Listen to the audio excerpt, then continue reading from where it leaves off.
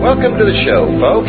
We're currently going through a synchronized study of Matthew, Mark, Luke, and John. Last time we covered Mary and Joseph's trip to the temple to dedicate their newborn baby to the Lord, as was required by the Old Testament.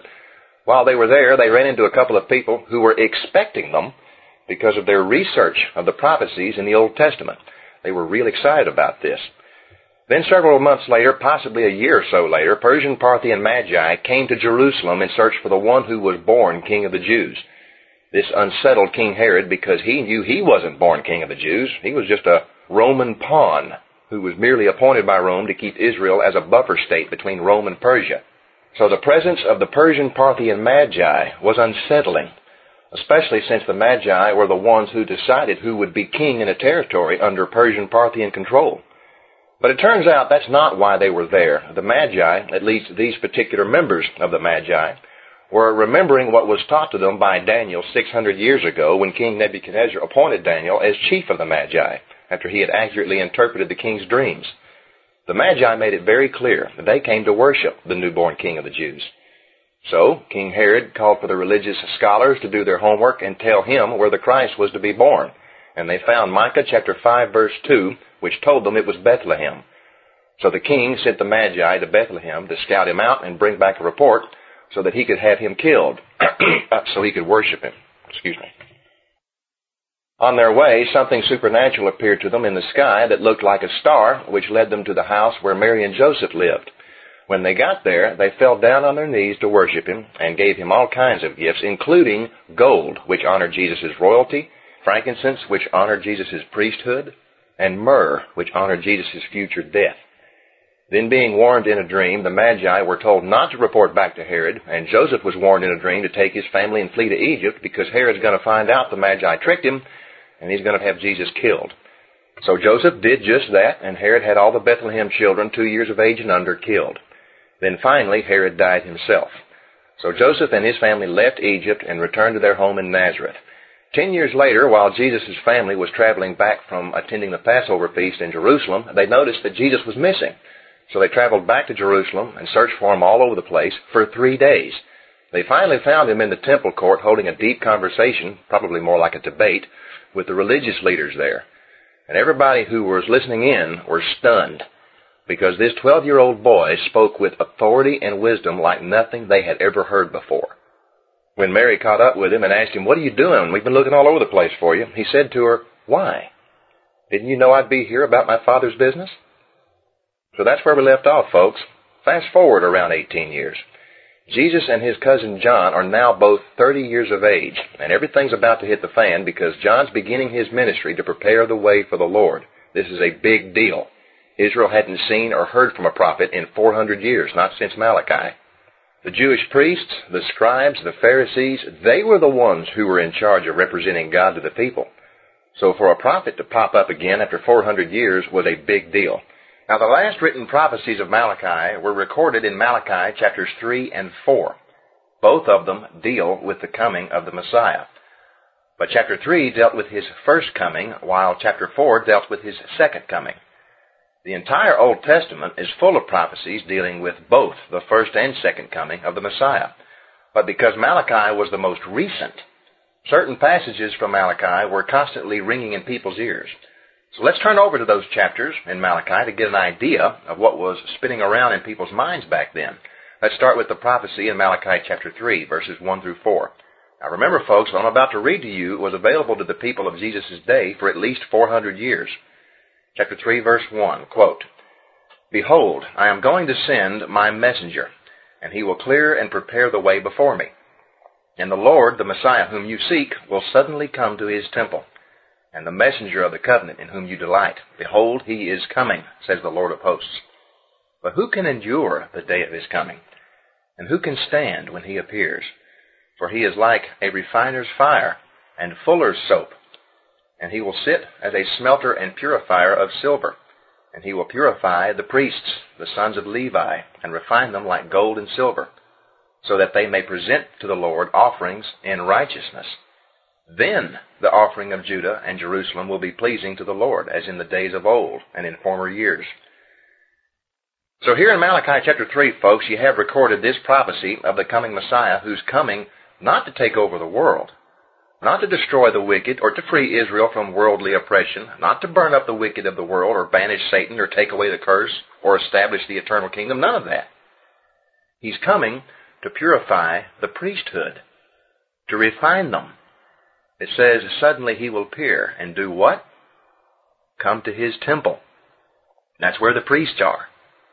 And the key event that starts all of this in motion, recorded in the first verse of that prophecy, is the appearing of a messenger that will clear and prepare the way for the Lord. Jesus' cousin John is to fulfill that role. That's what the angel Gabriel told John's father before he was conceived, that he would be the prophet who would go out and prepare the way for the Lord. When Jesus was age 12, he was in the temple debating with priests, Pharisees, and the religious leaders. And when he's grown, before the famous Sermon on the Mount, before all the miracles happen, before anything else, his very first public act is the cleansing of the temple. And all throughout the Gospels, whenever Jesus gets into a heated debate or argument with anyone, it's always a priest or a Pharisee or someone of religious leadership. Every single time. You won't find him arguing with anyone else. Malachi chapter 3 foretold this, and it was available to the people of Jesus' day for at least 400 years. But so was Malachi chapter 4. Let's take a look at it, starting in verse 1. Quote, Behold, the day is coming that shall burn like an oven, and all the proud and arrogant, yes, and every evildoer will be stubble. The day that is coming shall burn them up, says the Lord of hosts, so that it will leave them neither root nor branch. But for you, who revere and worshipfully fear my name, shall the Son of Righteousness arise with healing in its wings. And you will go forth and skip about like calves from the stall. And you will tread down the wicked, for they shall be ashes under the soles of your feet on the day that I shall do this, says the Lord of hosts. Remember the law of Moses, my servant, even the statutes and ordinances which I commanded him in Horeb for all Israel. Behold, I will send you Elijah the prophet before the great and terrible day of the Lord comes. Well, that has a completely different flavor to it, doesn't it?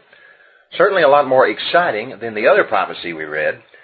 Chapter 3 talks about the Messiah going straight to the temple to refine the priesthood, and the key event that sets it all in motion is the appearing of a messenger that prepares the way. But here in chapter 4, this is universal refining. It calls it the great and terrible day of the Lord, talking about the wicked being reduced to ashes. And the key event that sets that in motion is the appearing of Elijah, the prophet. Not someone that's similar to Elijah, but Elijah himself. Everything about this prophecy in Malachi chapter 4 is just, wow. So it got a lot more attention than the prophecy of Malachi chapter 3. John would be the fulfillment of that prophesied messenger who would prepare the way for the Lord, according to Malachi chapter 3. But because of Malachi chapter 4, people were waiting for Elijah. So they kept asking him, are you Elijah? And every time they asked him, he'd have to say, no, that's not me. I'm not the guy from Malachi chapter 4. I'm the guy from Malachi chapter 3 and Isaiah 40. Let's look at that one. Isaiah chapter 40, verse 3 says, quote, A voice of one who cries, Prepare in the wilderness the way of the Lord. Clear away the obstacles, make straight and smooth in the desert a highway for our God. So this is John's ministry, to get everybody stirred up and paying attention, preparing the way. So let's just jump right on in there. Real quick, though, don't get John the Baptist confused with John the Gospel writer. The author of the book of John is not John the Baptist. John the book writer was one of the 12 main followers of Jesus during his ministry, one of the 12 disciples, or apostles. And of those 12, he was probably one of the most intimate with Jesus, besides Peter and James. That John wrote 5 books for the New Testament, the book of John. Then he wrote 3 letters during the early church period, known in our Bibles as 1st, 2nd, and 3rd John. And then he wrote the big one, the book of Revelation. John was a common name then, too. So don't confuse that John, which hasn't shown up yet in the narrative, with the one we're talking about here, John the Baptist, who was Jesus' cousin, Zach and Elizabeth's son, who was born 6 months before Jesus and prophesied by the angel Gabriel to grow up and go out to prepare the way for the Lord. Matthew starts this off in Matthew chapter 3, verses 1 to 6. In those days, John the Baptist came preaching in the wilderness, the desert of Judea, saying, Repent, think differently, change your mind, regretting your sins and changing your conduct, for the kingdom of heaven is at hand. This is the one referred to by Isaiah the prophet, saying, quote, "The voice of one crying in the wilderness, make ready the way of the Lord. Prepare the road, make his highways straight, level, and direct." This John's garments were made of camel's hair, and he wore a leather belt or girdle about his waist, and his food was locusts and wild honey. Then Jerusalem and all Judea and all the country round about the Jordan went out to him, and they were baptized in the Jordan River by him, confessing their sins. Folks, John's title here in the Gospels as John the Baptist simply means he was the one baptizing people. It doesn't mean John was against Methodists. Some folks prefer to call him John the Baptizer to clarify that, but none of those denominations even existed in this time period. There were no Catholics, no Protestants, Baptists, Methodists, Presbyterians, Lutherans. None of those denominations existed yet. Back then, the two polarizing denominations were the Pharisees and the Sadducees, and we'll get into that here in a little bit. The word baptize has become a religious term today with a lot of religious meaning, but it's not a religious term. All it means is to submerge. Baptize means submerge.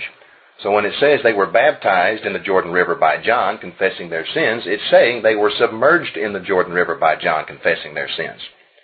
What's being submerged in the Jordan River got to do with anything? It was symbolic of their sins being washed away because it was a river. The water was constantly moving. It was living water. We'll find out later in John chapter 4 and other places that Jesus gives us living water. But John is just getting things started here, folks. This is only a baptism of repentance. This ritual of being submerged in water gets picked up again later after Jesus' resurrection and during the book of Acts, and a lot more meaning gets applied to the symbolism at that point. Not only does the water symbolize the washing away of our sins, but the lowering into the water represents the death of our mortal body, while the raising out of the water represents our resurrection into immortality, or our rebirth. But it's just symbolic. There's nothing supernatural taking place there. It's just symbolic. That's one of the greater tragedies of modern Christianity, is that more and more Christians today imprison themselves in religious ritualism, and they know more about their church traditions and rituals than they know the God of the Bible. A lot of people get all hung up on rituals and always forget that these rituals only symbolize a greater reality that is completely independent of that symbolic ritual. The water doesn't cleanse anything. It symbolizes the cleansing that Jesus does. And it's the cleansing that Jesus does that really counts. And that happens independently of water baptism. John himself, John the Baptist, will make that very point here in a minute. Mark's version of this is in Mark chapter 1, verses 2 to 6. It says, "Just as it's written by the prophet Isaiah, Behold, I send my messenger before your face who will prepare your way. A voice of one crying in the wilderness, shouting in the desert, Prepare the way of the Lord, make his beaten tracks straight, level, and passable." John the Baptist appeared in the wilderness, preaching a baptism obligating repentance. That is, the change of one's mind for the better in order to obtain forgiveness and release of one's sins. All of the country of Judea and all of the inhabitants of Jerusalem were continuously going out to him and were baptized in the Jordan River, confessing their sins. John was clothed with camel's hair and had a leather belt or girdle about his loins, and he ate locusts and wild honey. Now, folks, the locust and wild honey thing always made my nose wrinkle up as a kid for obvious reasons. We don't think of bugs as something that's very appetizing. But it's not all that different from some of the weird stuff we eat today. Back then, locusts were a common snack, kind of like dried shrimp. Some people today eat crawfish, and all that is a giant bug. But it turns out that here, where it says locusts and wild honey, there's a possibility that this may not be talking about the bug. This might be talking about the carob pods of the locust tree. It was a fruit. They've got what they called locust trees over there that grew these pods, and the pulp of those pods was real sweet. Here in America, they're so sweet that today we call those trees the honey locust. So while John may have been eating dried up locusts with honey, because it was a common thing back then, it might just be talking about the carob pods of the locust tree, but there's no way to know for sure. Luke, the investigative reporter, records his version of this in Luke chapter 3, verses 1 to 6. And it says, "In the 15th year of the reign of Tiberius Caesar, when Pontius Pilate was governor of Judea, and Herod was tetrarch of Galilee, and his brother Philip, tetrarch of the region of Iturea and Trachonitis, and Lysanias was tetrarch of Abilene, and in the high priesthood of Annas and Caiaphas. Didn't I tell you Luke was the investigator? You know, it's really neat when you read these four accounts, the style of each one. You know, Mark was Peter's secretary. So Mark is the shortest version of the four. It's quick. It is fastly paced. It's like an action movie. I mean, it's just this happened and that happened. Just typical of Peter. Matthew's very Jewish, so it has a Jewish feel to it. John is very spiritual because he's writing to the church. And Luke wasn't there. He wasn't an eyewitness. This is all the result of strenuous research and investigation. So it's really neat. When you read his, it sounds just like the narrative to a documentary. I mean, you feel like you're watching PBS. In the 15th year of the reign of Tiberius Caesar, when Pontius Pilate was governor of Judea, and Herod was tetrarch of Galilee, and his brother Philip, tetrarch of the region of Iturea and Trachonitis, and Licinius was tetrarch of Abilene, and in the high priesthood of Annas and Caiaphas. The word of God came to John the son of Zechariah in the wilderness, and he went into all the country round about the Jordan, preaching a baptism of repentance, of amending of their ways with abhorrence for past wrongdoing, unto the forgiveness of sin.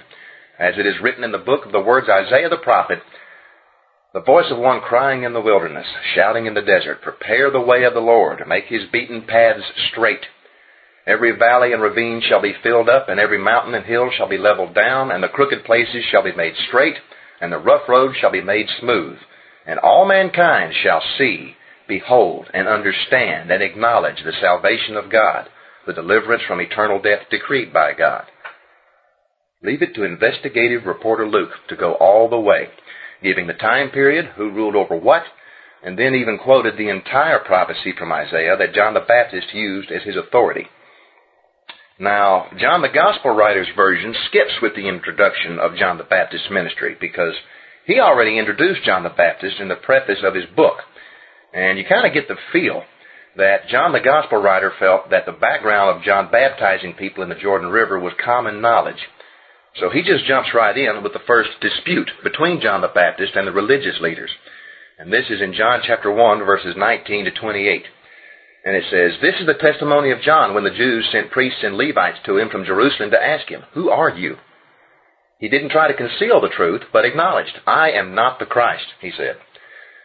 Then they asked him, what then? Are you Elijah? And he said, I am not. Then they asked, are you that prophet? And he answered, no. See, folks, John was creating an uproar in religious circles. There hadn't been a prophet since Malachi 400 years ago. And since then, God was supposed to be represented to the people by the priesthood. And the attention that's supposed to be going to the priests is now going to John. So the priesthood is trying to figure out why. Now, they remembered the prophecy of Elijah's return in Malachi chapter 4, but then they asked him, are you that prophet?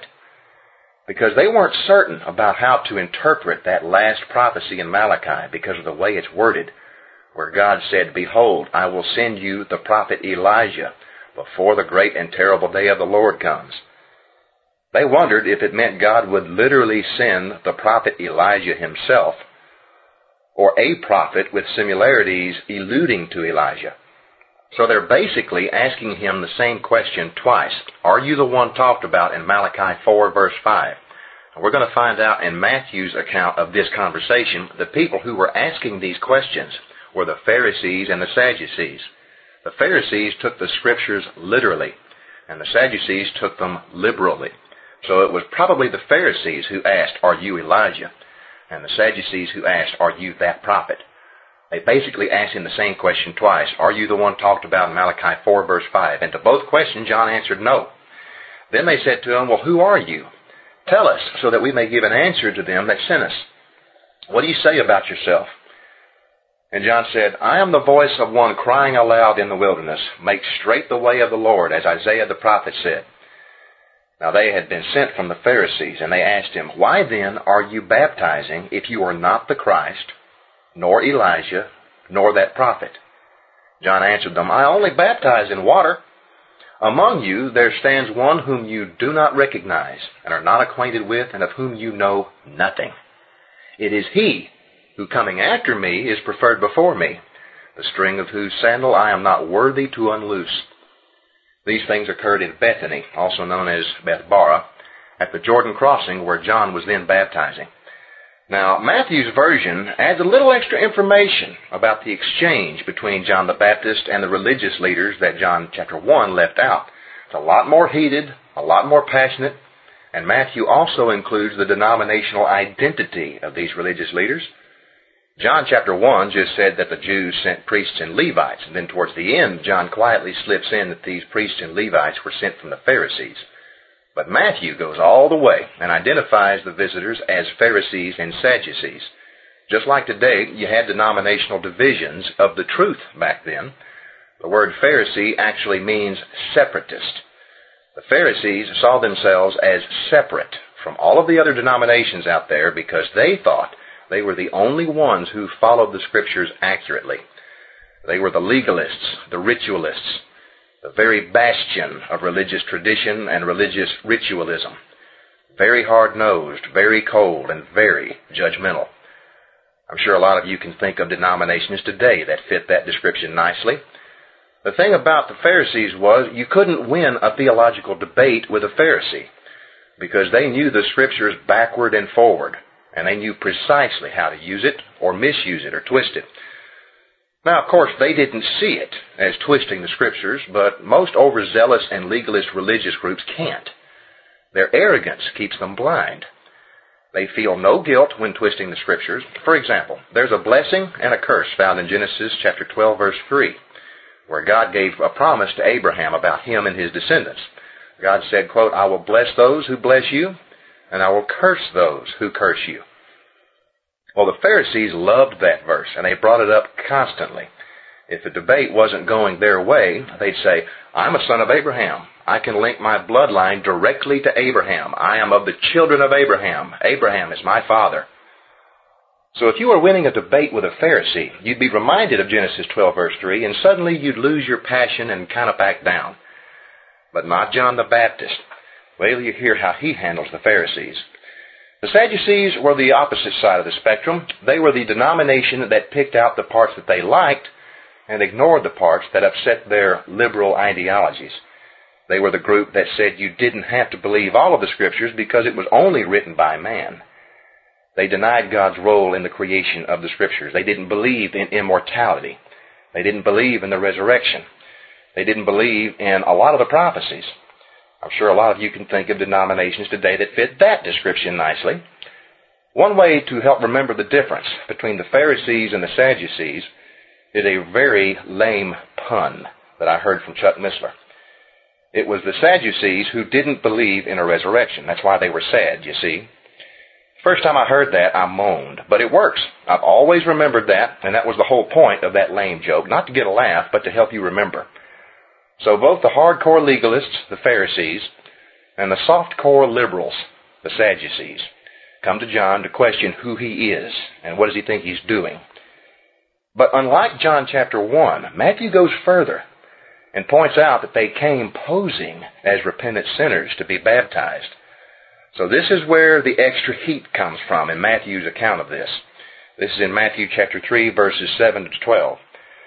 When John saw many of the Pharisees and Sadducees coming for baptism, he said to them, "You brood of vipers, who warned you to flee and escape from the wrath and indignation of God against disobedience that's coming? Bring forth fruit that is consistent with repentance. Let your lives prove your change of heart. And don't presume to say to yourselves, 'We have Abraham, our forefather.' For I tell you, God is able to raise up descendants of Abraham from these stones. Already the axe is lying at the root of the trees, and every tree that doesn't bear good fruit is cut down and thrown into the fire. I indeed baptize you in water because of repentance. But he who is coming after me is mightier than I, whose sandals I am not worthy or even fit to take off or carry. He will baptize you in the Holy Spirit and in fire. His winnowing fan is in his hand, and he will thoroughly clear out and clean his threshing floor, and will gather and store his wheat in his barn. But the chaff he will burn up with fire that cannot be put out." John the Baptist is pretty fired up here, folks. When he calls the Pharisees and Sadducees brood of vipers, the King James says generation of vipers, but John's using an idiom that's a reference to Genesis 3:15, the seed of the serpent. He's calling them sons of Satan. The religious leaders, he's calling them sons of Satan. Now, there's been a lot of confusion about some of the other things he said. He said, quote, "Already the axe is lying at the root of the trees, and every tree that doesn't bear good fruit is cut down and thrown into the fire." You kind of get the feel from the context of that statement that John's basically saying, bear good fruit or die and be cast into hell. But that's not what he's saying. Every time the word tree shows up in the Scripture, you'll notice that trees are always being associated with the production of fruit. From the tree in the Garden of Eden to the tree of life in Revelation. We'll hear later in the Gospels that a tree is always known by its fruit. How do you know if an apple tree is an apple tree? If there's apples growing in it. If an apple tree has a couple of branches in it without apples, then those branches get cut off and new branches grow in their place and produce apples. If an entire apple tree is without apples, then the whole tree gets chopped down. Why? The answer is in Job chapter 14, where it says, "There is hope for a tree, if it be cut down, that it will sprout again, and that the tender shoots of it will not cease. Through the breathing of water, the stump of the tree will bud and bring forth boughs like a young plant." John the Baptist starts off his little rant by telling them to bring forth fruit that is consistent with repentance. But because there's absolutely zero repentance coming from the Pharisees and Sadducees, he's letting them know just how much fruit they're known for by saying that in their case, the axe is already lying at the root of the trees. John's statement isn't a threat, it's an accusation. John then says, "I baptize in water, but there is one who will baptize you in the Holy Spirit and in fire." John's way ahead of the game here. Jesus hasn't even publicly shown up yet, but John's already promoting the doctrine of being reborn in the Holy Spirit. John's saying, hey, I'm just getting things started. I'm baptizing in water, but he who's coming after me is mightier than I. He will baptize you in the Holy Spirit. But then he says, and in fire. What does that mean? A lot of theories and assumptions as to what that part of John's statement means. But there shouldn't be. All throughout the Bible, fire always represents God's judgment. Always. In earlier sessions, we talked about how God is perfect in His justice. It's part of His nature. He can't allow sin to go unpunished. He doesn't have a choice. It's not about anger. It's not about revenge. It's about justice. And that's something that God can't help. He's perfect in His justice. So all of us, every human being on the planet, has an appointment with God's judgment. All of us. But God's also perfect in His love. And that's what Jesus Christ is all about. After Jesus is dead and buried for 3 days and then resurrected and leaves the planet Earth, He sends in His place the Holy Spirit. Those of us who choose to accept the Lamb of God as a sacrifice for our sins are then baptized and sealed in the Holy Spirit, according to Ephesians 1:13. So we're separated from the fire of God's judgment.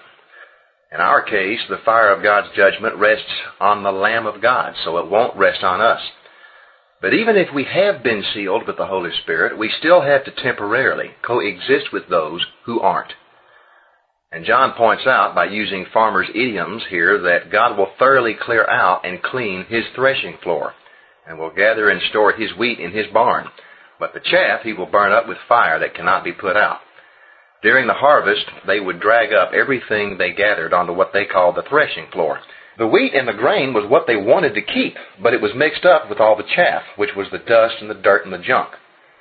The wheat was heavier than the chaff, so they would take it off to the threshing floor, which was an open space where the wind could blow. They'd take what they called winnowing forks, or winnowing shovels, and they would thrash it all up in the air. The wheat, or the grain, would fall straight down, while the chaff would blow away into a separate pile nearby. Then they'd take up the grain, or the wheat, and they would store it in barns, and then they'd go out and burn up all the chaff. This was familiar to everyone's minds of that day, so John's using it all here for imagery. He will baptize you in the Holy Spirit and in fire.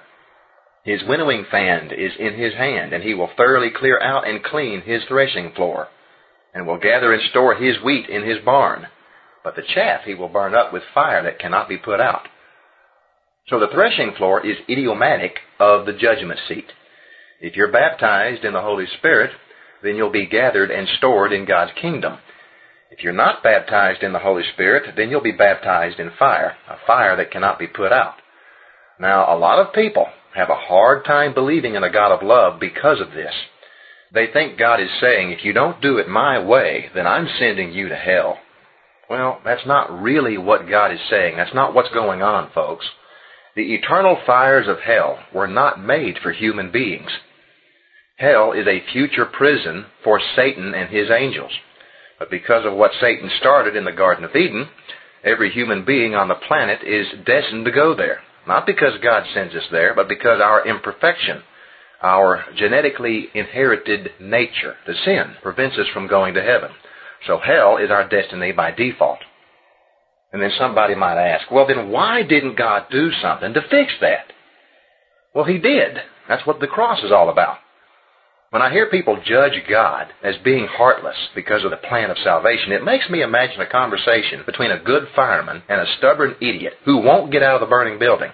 A building that's full of people, and because of all the damage the fire has caused, there's no way out. None. Everybody inside is doomed. But then a brave fireman busts a huge hole in the outer wall and screams, "This way!" And then some people stand at the hole from the inside of the burning building and say to the fireman, "What if I don't want to?" "Well, then you'll burn up if you don't. This is the only way out." Well, why can't there be another way out? Look, if I could have made another way out, trust me, I would have. Trust me, this is the only way out. If you don't come out this way, you're doomed. Well, you sure are a judgmental fireman. You don't care about me. What about all the people in the burning building who don't know about this way out? Don't you worry about them. I'll go in to get them. Right now I'm worried about you. Come on, this way. Well, I'm just not ready to commit. Commit to what? I'm the fireman. I'm the one who has to keep going back in there and fight the fires to bring people out. Well, if you really cared about all those people, you'd just make another way out. What's wrong with this way? All you have to do is just walk through it like this. Look, see? Well, I've seen other people escape through that hole in the wall, and I don't want to be anything like them. They're a bunch of hypocrites. Yeah, some of them are. You're right. I've got an idea. Why don't you escape through this hole that I just made, then choose not to be like all those other hypocrites? Well, like I said, I'm just not ready to commit. Commit to what? Well, I don't want to commit to you. I just don't think you're a good fireman. I think there's another way out of here that you're not telling me about, and I'm going to find it. Fine, you do that. Meanwhile, I'm going in to rescue others who actually want to get out of here alive. That's what a good fireman does, folks. Not only does he create a way of escape, but then he goes into the burning building and leads people out. Because not everybody knows the way out. Jesus knows that. He's aware of that. He's not going to let people suffer and burn in that burning building just because they were suffering from smoke inhalation and confused. He's going in there to get them out of there. We'll find out when we get to Luke chapter 19 that it says Jesus came to seek and to save those who are lost. That covers everyone. The good fireman will somehow get to every person in that burning building. He provided the way of escape, and in His own way, He seeks people out to rescue them, to lead them out.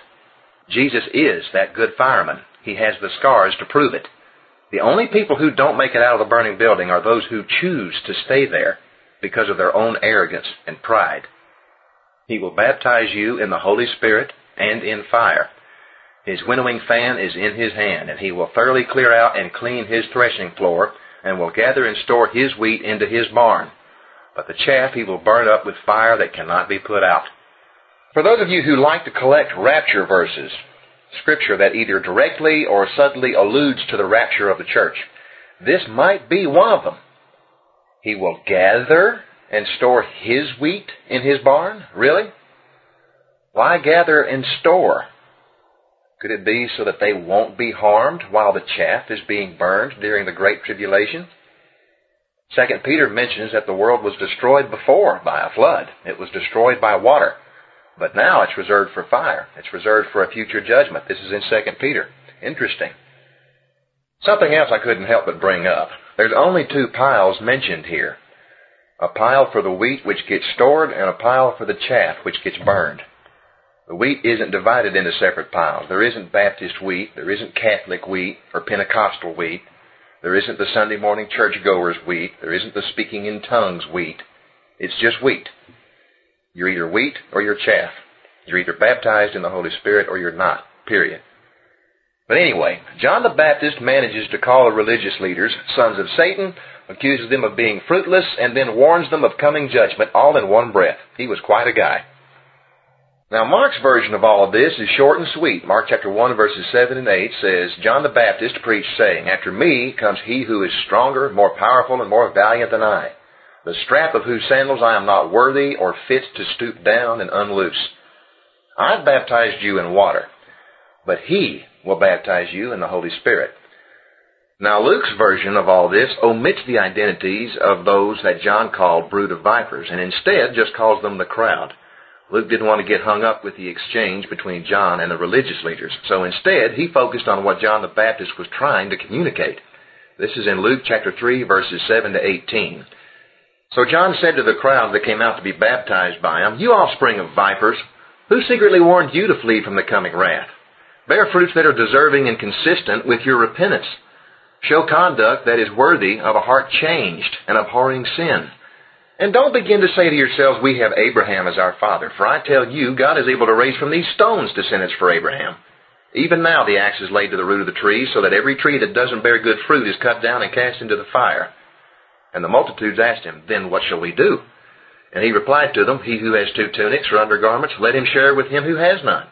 He who has food, let him do the same way. Even tax collectors came to be baptized, and they said to him, Teacher, what shall we do? And he said, Exact and collect no more than the fixed amount that's appointed to you. Those serving as soldiers also asked him, And we, what shall we do? And he replied, Never demand or enforce by terrifying people or by accusing falsely, and be satisfied with your rations and wages. As the people were in suspense and waiting expectantly, and everybody reasoned and questioned in their hearts concerning John whether or not he might perhaps be the Christ, John answered them all by saying, I baptize you in water, but he who is mightier than I is coming, the strap of whose sandals I am not fit to unfasten. He will baptize you in the Holy Spirit and in fire. His winnowing shovel fork is in his hand to thoroughly clear and cleanse his threshing floor, and to gather the wheat and store in his granary. But the chaff he will burn with fire that cannot be extinguished. So with many other various appeals and admonitions, John the Baptist preached the good news of the gospel to the people. Now, Luke goes ahead, and he kind of gets ahead of himself. He jumps ahead here in Luke chapter 3, verses 19 and 20. It says, But Herod the Tetrarch, who had been repeatedly told his fault by John for having Herodias, his brother's wife, and for all the other wicked things that Herod had done, to this he added to them all, he shut up John in prison. Now, this doesn't happen for some time, folks, but Luke went ahead and brought that up here just to give the reader an idea of what kind of guy this John the Baptist was. He was gutsy. He'd say anything to make a point. I mean, he'd reprove anyone. He wasn't scared of anybody. The religious leaders didn't scare him, the tax collectors didn't scare him, the soldiers didn't scare him, and even the king didn't scare him. This is corroborated in Matthew chapter 14, verses 3 and 4. The king was having sex with his own brother's wife. And John's out in the wilderness exposing him and screaming, It's not lawful or right for you to have her. So this is John the Baptist, the one crying out in the wilderness, preparing the way for the Lord. But then, one day, Jesus himself showed up to one of John's rallies. Let's first look at John the Gospel writer's version of this event. It's in John chapter 1, verses 29 to 31. The next day, John saw Jesus coming to him and said, Look, there is the Lamb of God who takes away the sin of the world. This is he of whom I said, After me comes a man who has priority over me, who takes rank above me because he was before me and existed before I did. And I didn't know him. I didn't recognize him myself. But it's in order that he should be made manifest and be revealed to Israel and be brought out where we can all see him that I came baptizing in water. So now, Jesus shows up to one of John's rallies. And John points him out. Hey, here he is. But it's interesting that John says he existed before I did. That's a bold thing to say, since John was actually born 6 months earlier than Jesus. So what does he mean by that? You know, it's interesting to me how many people have the audacity to say that the Bible never claims Jesus was God.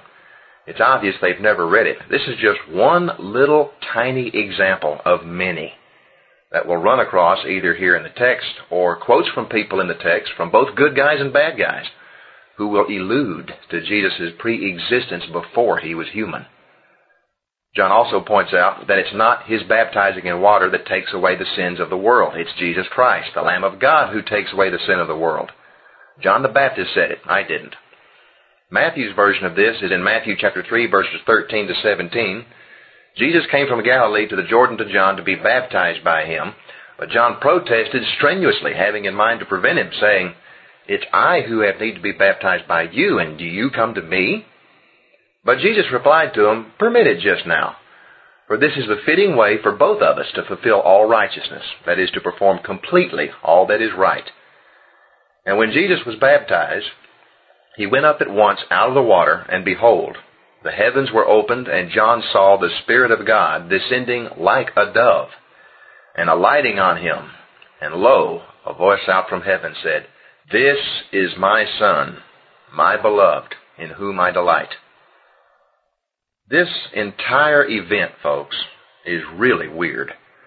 John was baptizing people who were repenting of their sins. But what does Jesus have to repent of? That's why John himself is taken back by this. And Jesus didn't repent of any sin. He didn't say, "Well, there was this one time back when I was 13.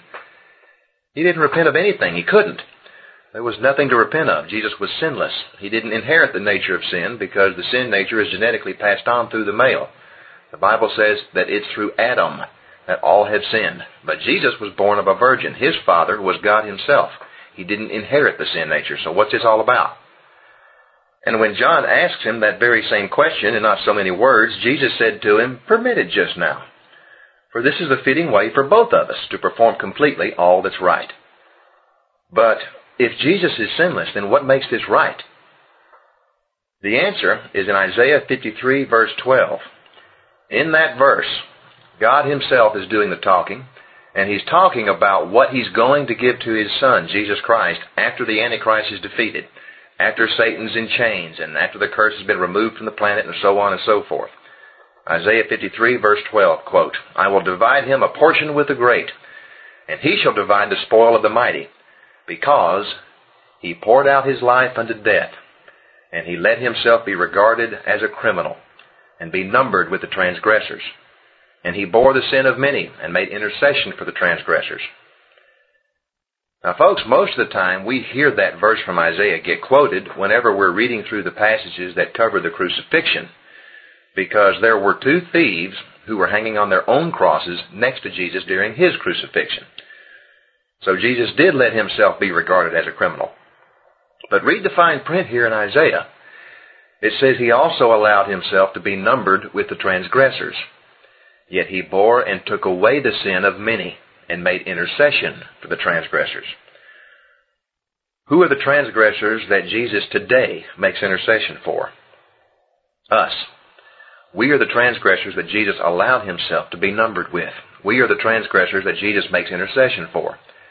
He went to John the Baptist to be baptized, not because he had sin to repent of, but because he chose to allow himself to be numbered with the transgressors who were there to confess sin and repent. He's one of us. He chose to be one of us before any of us were ever created. Ephesians 1 verse 4 points that out. John chapter 1 points out that he was the flawless and timeless creator of the universe, and he chose to become one of us. He chose not just to look human or appear in human form while he was here.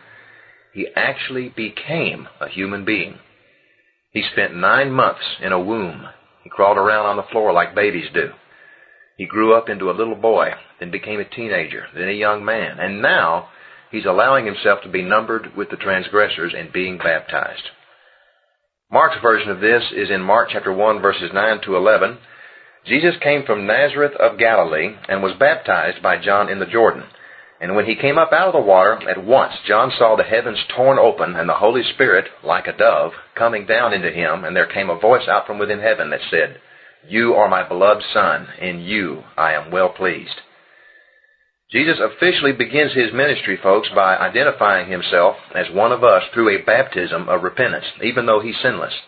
He's publicly announcing with this baptism his willingness to take upon the sin of the world. And it's such a big deal that all three members of the Trinity publicly take part in this. First you have Jesus, who's being baptized. Then you have the Holy Spirit who comes down like a dove, and then the voice of the Father from heaven saying, "You are my beloved Son, in you I am well pleased." And on one little side note, there's a lot of paintings that like to show a little white dove resting on Jesus' shoulder while standing in the Jordan River. But in all four accounts, Matthew, Mark, Luke, and John, it says that the Holy Spirit came down like a dove. Not as a dove or in the form of a dove, but it came down like a dove. So we don't really know what this looked like. If you've seen how doves fly when they're landing on something, try to imagine that same kind of movement and feel, but it being something else. We don't know what it was or what it looked like. All we do know is that it was the Holy Spirit and that John the Baptist recognized it and saw it, and all four accounts recorded it. Luke's version of this is in Luke chapter 3, verses 21 and 22, and it says, "Now when all the people were baptized, and when Jesus had also been baptized, and while he was still praying, the visible heaven was opened, and the Holy Spirit descended upon him in bodily form like a dove. And a voice came from heaven saying, 'You are my Son, the beloved. In you I am well pleased and find delight.'" You know, in the book of Hebrews, Paul uses this event to put to rest all of the angel worship that was going on back then. A lot of people, even today, unfortunately, worship angels. You can go to the bookstore and find all kinds of stupid books talking about how to contact your guardian angel, and how to have a better life by constantly keeping yourself in the presence of angels. People buy these books and spend all of their time reading them and trying to talk to angels instead of just reading the Bible and talking to Jesus Christ. So for all the angel worshipers that are out there, Paul has a question for you in Hebrews chapter 1, verse 5. "To which of the angels did God ever say, 'You are my Son'?" You know? Hey, what are you doing? Why don't you get in contact with the one who created the angels instead? Because the angels will listen to him before they'll ever listen to you. Except for the fallen angels, and you don't want them around. That's why mediums have never known a house that wasn't haunted, folks. They'll travel 400 miles to investigate a house somewhere, and they're rarely disappointed. What they don't know is that the voices that they're hearing are coming from fallen angels that they picked up during their very first seance and have been following them around from house to house ever since. So no matter where Madame Tangina goes, she's going to hear voices and sense a presence. One day, if she ever attempts to tune into the spirit world while she's using the bathroom or eating a burger at Sonic, she's in for a big surprise, but I'm getting off topic. Now, after Jesus' baptism, in Luke, we have a genealogy of Jesus recorded in chapter 3, verses 23 to 38, in which Luke traces Jesus' lineage all the way back to Adam, the first man. Luke was a doctor, and he was fascinated with Jesus' humanity. Matthew focused on his Jewish readers, so he recorded a genealogy taking him back to Abraham. Both genealogies are a little different and have some very surprising supernatural results in the text itself. And we covered that already in session 1, since Matthew included his genealogy in his introduction. So if you're interested in that, go check it out, session 1, but for here, we're going to move on. John's version of Jesus' anointment as the Son of God by the Holy Spirit and God the Father is recorded in John chapter 1, verses 32 to 34. It says, "John gave further evidence, saying, 'I have seen the Spirit descending like a dove out of heaven, and it dwelt on him not to depart. And I didn't know him or recognize him. But he who sent me to baptize in water said to me, Upon whom you shall see the Spirit descend and remain, that one is he who baptizes in the Holy Spirit.' And I have seen that happen. I actually did see it. And my testimony is that this is the Son of God." Now, what followed Jesus' baptism is probably one of the strangest portions of Scripture. Jesus, the creator of all things, including the angels, being tempted in the desert by Satan. Mark's version of this is short and sweet. Mark chapter 1, verses 12 to 13 says, "Immediately the Holy Spirit from within drove him out into the desert wilderness. And he stayed in the desert wilderness for 40 days, being tempted the whole while by Satan. And he was with the wild beasts, and the angels ministered to him." That's Mark's short and sweet version of the story. John doesn't say anything about it, but Matthew and Luke give us more detail.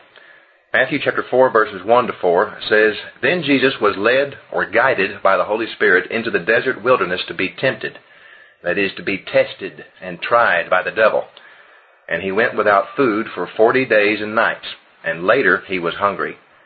And the tempter came and said to him, 'If you are God's Son, command these stones to be made loaves of bread.'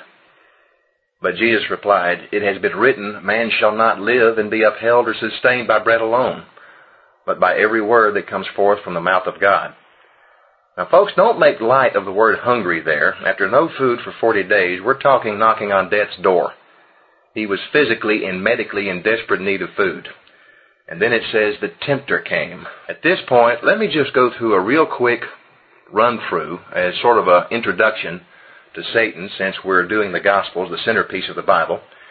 And I'm afraid with some of this, I'm going to have to do it without biblical references, because I don't want to get hung up on this. I don't want this to sidetrack us too much. I want to keep up with the story here. But Satan is the current official name given by God to the archangel Lucifer, who led a rebellion against God. The word Satan literally means adversary, to lie in wait as an adversary. A third of the angels in heaven joined him as he led a rebellion against God. Of course, he lost. God kicked Satan and his angels out of heaven and trapped them inside our physical universe. It happened before the creation scenario of Genesis chapter 1. Now, there's some debate about whether or not it might have happened between verses 1 and 2 of Genesis chapter 1, but that's not important for this discussion. Human beings were then created. Satan, in the form of a serpent, fooled the first woman, Eve, into disobeying God, and Adam followed. And it was at that precise moment in our universe that the nature of sin entered into the human DNA. The fourth dimension, known as time, was cracked, which started what we know today as linear time. That's when the aging process started. That's when death started, because that is when the law of entropy began, which states that all things go from order to disorder. The dimensional rift is what is known biblically as the curse. And most importantly, it separated humanity from God in the physical sense. Because as we talked about earlier, God is perfect in every way, to the extent that our being in His physical presence would be deadly to us. It would kill us. He wouldn't kill us, but our imperfect bodies, being in the presence of His radiant perfection, would burn us up.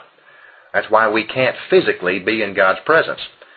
We could spend a whole hour talking about that. But it was at this time that God Himself announced His whole game plan. He announced a coming Redeemer for mankind who would be human. He's called in Genesis the seed of the woman, which alludes to the virgin birth. A coming Redeemer who would eventually crush the head of the seed of the serpent, which is a title of the Antichrist.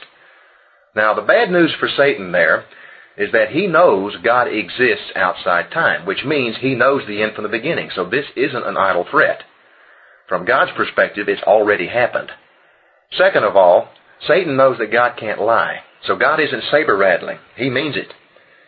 So what's been going on for the past 6,000 years is Satan running from that declaration and trying to slow it down. He knows he can't stop it. But since he doesn't know when it is, he thinks he can slow it down. We talked about that in previous sessions. The Bible gives us many insights into the style, the nature, and habitual attitude of Satan for our own protection.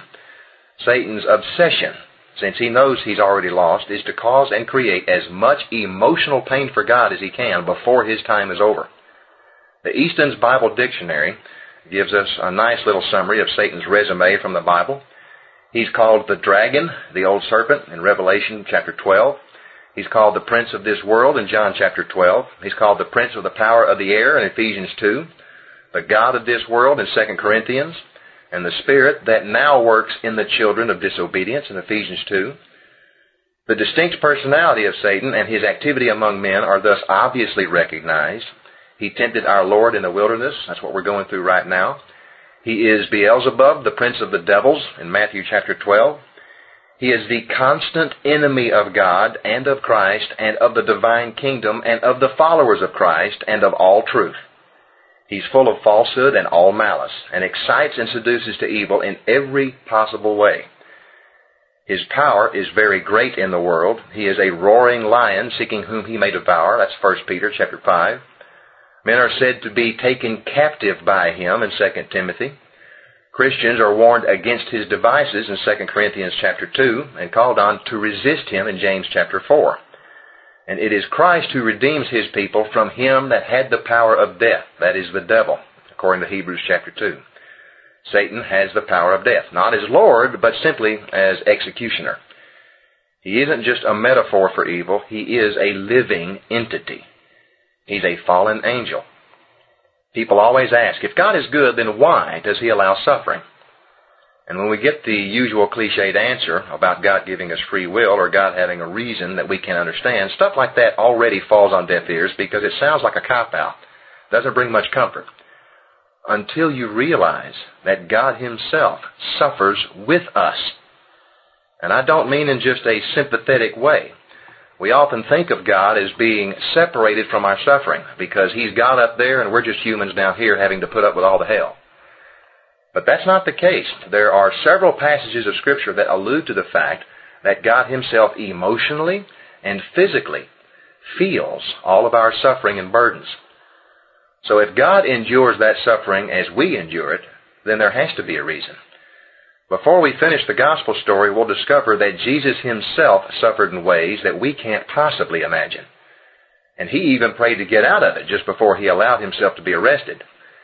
He prayed to the Father 3 times while He sweat blood, that if there be any other way than the cross to accomplish what we're trying to accomplish, let's take that route, please.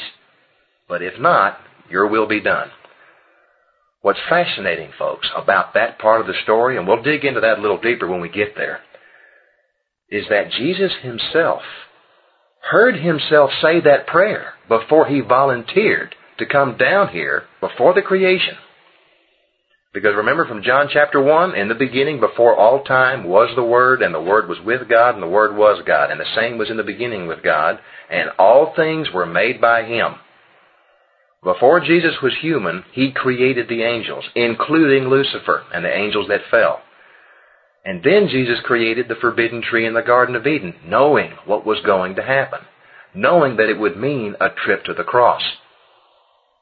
So there's a whole lot going on outside our space-time domain that will never make any rational sense to us because we're trapped inside. God giving us free will does have a lot to do with it. Suffering would be gone in the blink of an eye if the entire world came together in the name of Jesus Christ to fight Satan instead of fighting God and each other. The main reason why I think there's so much suffering is because Satan knows he's lost. He's only got so much time left. And he doesn't know how much time that is.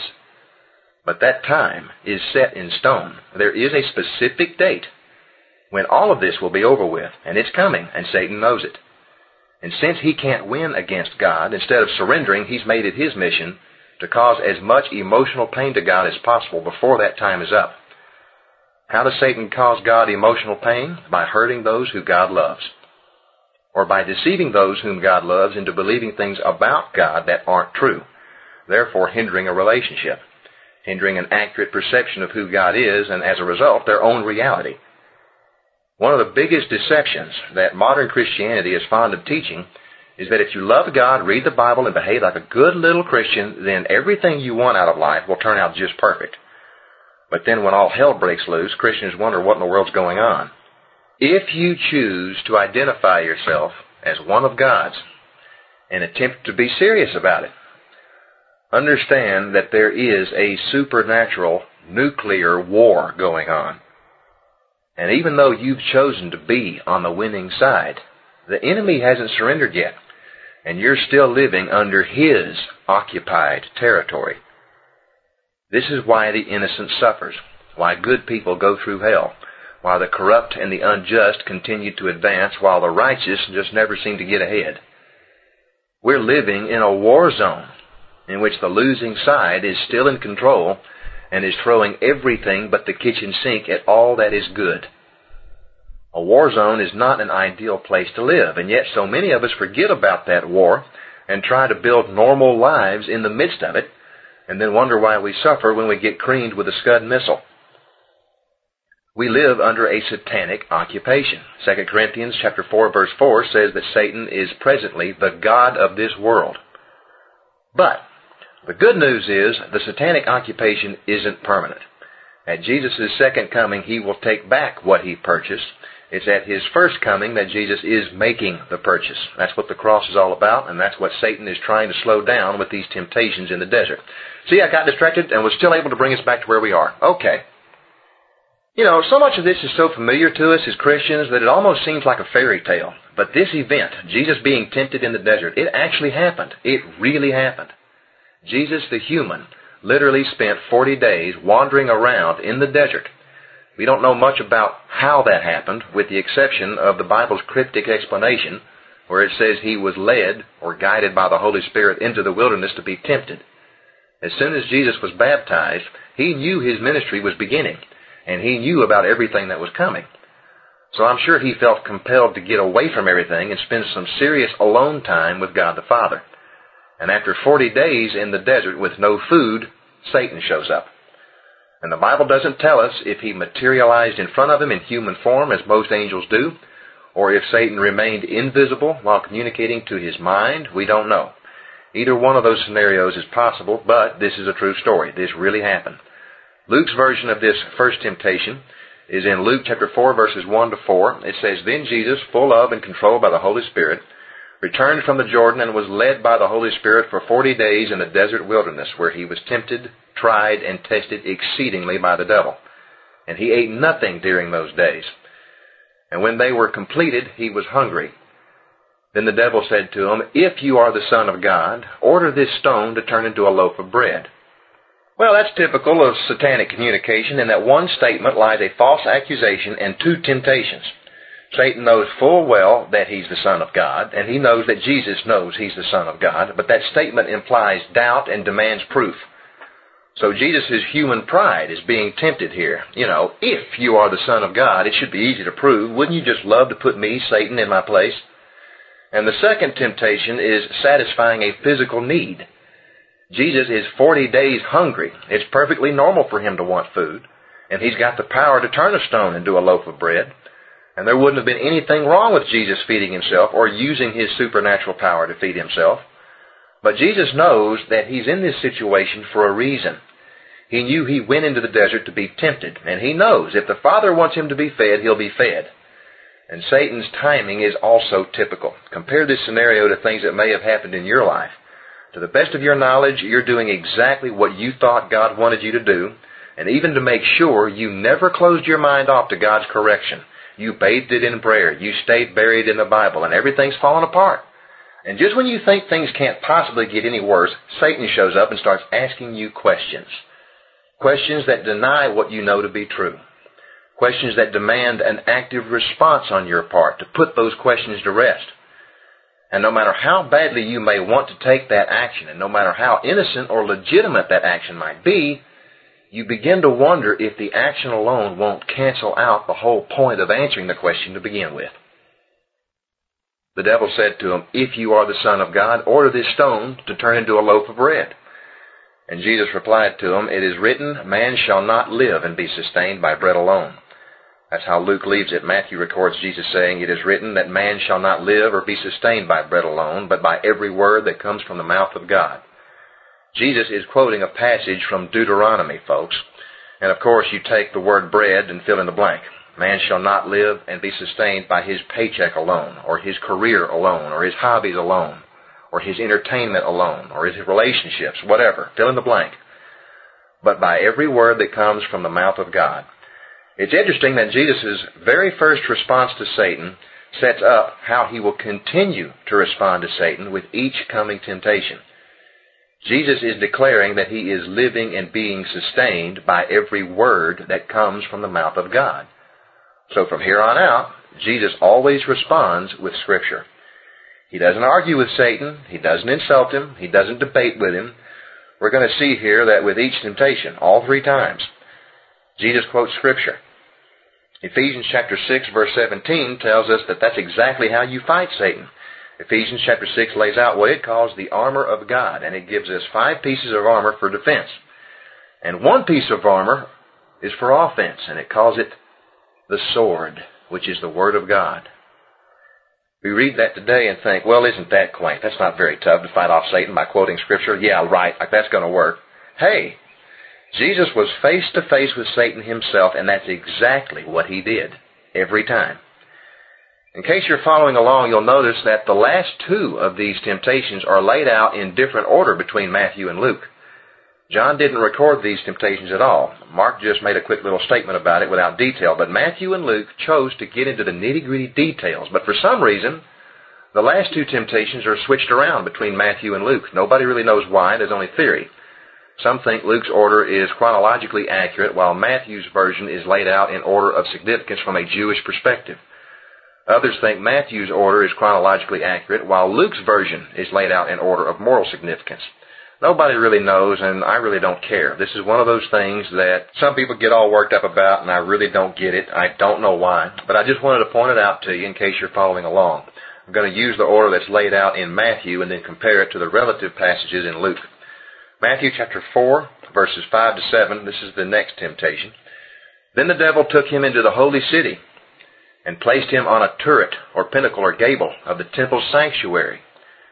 And Satan said to him, If you are the Son of God, throw yourself down, for it is written, He will give His angels charge over you, and they will bear you up on their hands, lest you strike your foot against a stone. And then Jesus said to him, On the other hand, it is also written, You shall not tempt, test, or try the Lord your God. Okay, it says the devil took him into the holy city and placed him on a turret. This is obviously a super-physical or trans-dimensional form of transportation, folks. We have no idea what this means. To use today's sci-fi lingo, I guess you could say Satan transported or beamed himself and Jesus into the holy city, and Jesus materialized on a turret, pinnacle of the temple sanctuary. Jesus is really wore out at this point, and Satan said to him, If you are the Son of God, throw yourself down. For it's written, He will give His angels charge over you, and they will bear you up on their hands, lest you strike your foot against a stone. So, I think it's interesting now, Satan is quoting Scripture. He's quoting Psalm chapter 91, verse 11 and 12. Satan knows the Scriptures better than most, if not all, Christians. Some of the most powerful forces of darkness on this earth are wolves in sheep's clothing who know the Bible backwards and forwards. That's why if you're serious about getting into all of this, folks, if you're a Christian and want to build your life around the teachings of the Bible, it is very wise not to do it haphazardly. You know, a couple of verses here and there, that's not going to cut it, because Satan loves to quote Scripture to Christians. He does it all the time, and he always does it to promote something that's completely anti-biblical. But you'll feel good about it because of the Bible verse that Satan gave you. Let me give you an example. One of the Bible verses that Satan loves to quote, I hear it all the time to give Christians a guilt trip, and that's Romans chapter 12, verse 2. If you're caught drinking a margarita at a Mexican restaurant, or fill in the blank, somebody might lay a guilt trip on you with Romans chapter 12, verse 2. God said, Do not be conformed to this world. So you hang your head down in shame and start thinking about all of the things you're going to have to give up so that you're not conformed to this world anymore. So you sit down and you make a list, what's worldly versus what's godly. And if you know any Pharisees or their modern-day equivalent, they'll be more than happy to help you make out that list. But there's a problem with that. If you read Romans chapter 12, verse 2 all the way through, it does say, Do not be conformed to this world, but in the same verse, it then tells you how. And writing a list isn't in there. The full verse says, quote, Do not be conformed to this world, but instead be transformed by the renewing of your mind, so that you may prove for yourselves what the will of God is. If you're following a list of do's and don'ts, your mind isn't being renewed. You're living under guilt and fear. When you look both ways before you cross the street, is it because your parents taught you when you were a kid and you're afraid of disappointing your parents, or is it because your mind knows how to cross the street without getting killed? Satan loves to quote Scripture. Be ready for it. It happens all the time. Luke's version of this is in Luke chapter 4, verses 9 to 12. It reads, Then he, Satan, took Jesus into Jerusalem and set him on a gable of the temple and said to him, If you are the Son of God, cast yourself down from here. For it's written, He will give His angels charge over you, to guard and watch over you closely and carefully. And on their hands they will bear you up, lest you strike your foot against a stone. And Jesus replied to him, It is also said, You shall not tempt or try the Lord your God. All right, now, folks, let's look at this last temptation. This last temptation has got a lot of advanced technology involved, a lot going on here, so let's look at this slowly and talk about what's going on. It's really weird on multiple levels. Let's look at it from Luke first. Luke 4, verse 5 says, Then the devil took him up and showed him all the kingdoms of the habitable world in a moment of time, in the twinkling of an eye. Matthew's version says the devil took him up on a very high mountain and showed him all the kingdoms of the world and the glory, the splendor, the magnificence, the preeminence, and the excellence of them. Luke's account, it says Satan did this in the twinkling of an eye, and I don't think that that is figurative language. This is something that's highly advanced communication. Whether, again, this is something Jesus received mentally, or if there was some holographic projection, I don't know. But because of that twinkling of an eye statement, this may have been, for lack of a better word, telepathy. I don't like using that word because the New Agers love it, but whether it was mind-to-mind communication or holographic projection, who knows? They could have actually transported to all the kingdoms of the world. Maybe they phased in and out quickly before each kingdom, one at a time in brief moments, and since Jesus and Satan are obviously inside a hyperspace, their sensual perception of what they're seeing is maintained differently. For example, if you're watching a DVD and a quick scene flashes by, you might have to take it back and hit the pause button and watch it frame by frame to get a better grasp of what flashed by. But if you were in a hyperspace, you wouldn't have to do that. But both Matthew and Luke point out that Jesus was taken up high. So this might have been a single holographic panorama of all the kingdoms of the earth. I have no idea how this happened. This is technology of a super angel at work in these verses. But the point is clear. Jesus is being shown all of the kingdoms of the earth in all their glory and splendor. I wonder if that was all the kingdoms in existence at that time period, or if that included all of the kingdoms of the earth of all human history. We don't know. Luke records in chapter 4, verses 6 and 7, "And Satan said to him, 'To you I will give all this power and authority and their glory, all their magnificence, all their excellence, all their preeminence, all of their dignity and grace. For it's been turned over to me, and I give it to whom I will. Therefore, if you will do homage to me and worship me, it shall all be yours.'" Matthew's version of this says, Satan said to him, "These things all taken together I will give you, if you will prostrate yourself before me and do homage and worship me." Now, what Satan said in this last temptation should give you the creeps, folks. Have all the kingdoms of the earth been given over to Satan, and does he really have the power to give it to whomever he wills? Was Satan lying? If he was, then this wouldn't be a temptation. If I said to you, "Do this for me and I'll give you $10 billion, that wouldn't be much of a temptation if you've seen my bank account. Now, if I could fool you, that's something else. But those of you who know me personally would never fall for that. You know I don't have that kind of money and don't even have access to that kind of money and don't know anyone with access to that kind of money. Well, Jesus couldn't be deceived either. He knew who Satan was. And Satan knows that Jesus knows who he is. He knows he can't be deceived. So Satan wasn't attempting to lie here when he told him, "All of this has been turned over to me, and I'll give it to whomever I will." We talked about that earlier. The earth is under satanic occupation. It seems, though, that in human history there have been one or two exceptions when Satan couldn't say that a land had been turned over to him and he could give it to whomever he willed, because in those cases, the people of that land wouldn't let him. They actively and wholeheartedly opposed him and put their lives in God's hands and filtered all of their decisions through God's wisdom as best they knew how.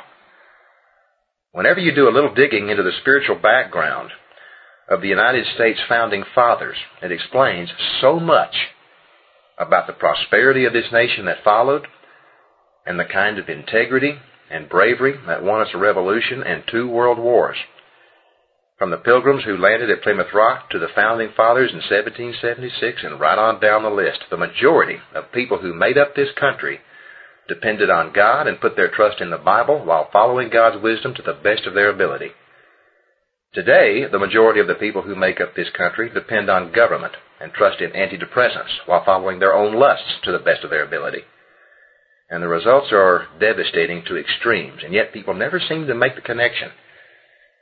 After the massacre at Columbine High School, there was an email floating around that was dressed up as though it was a forwarded email from a high school girl named Melanie, who lost several friends in that shooting.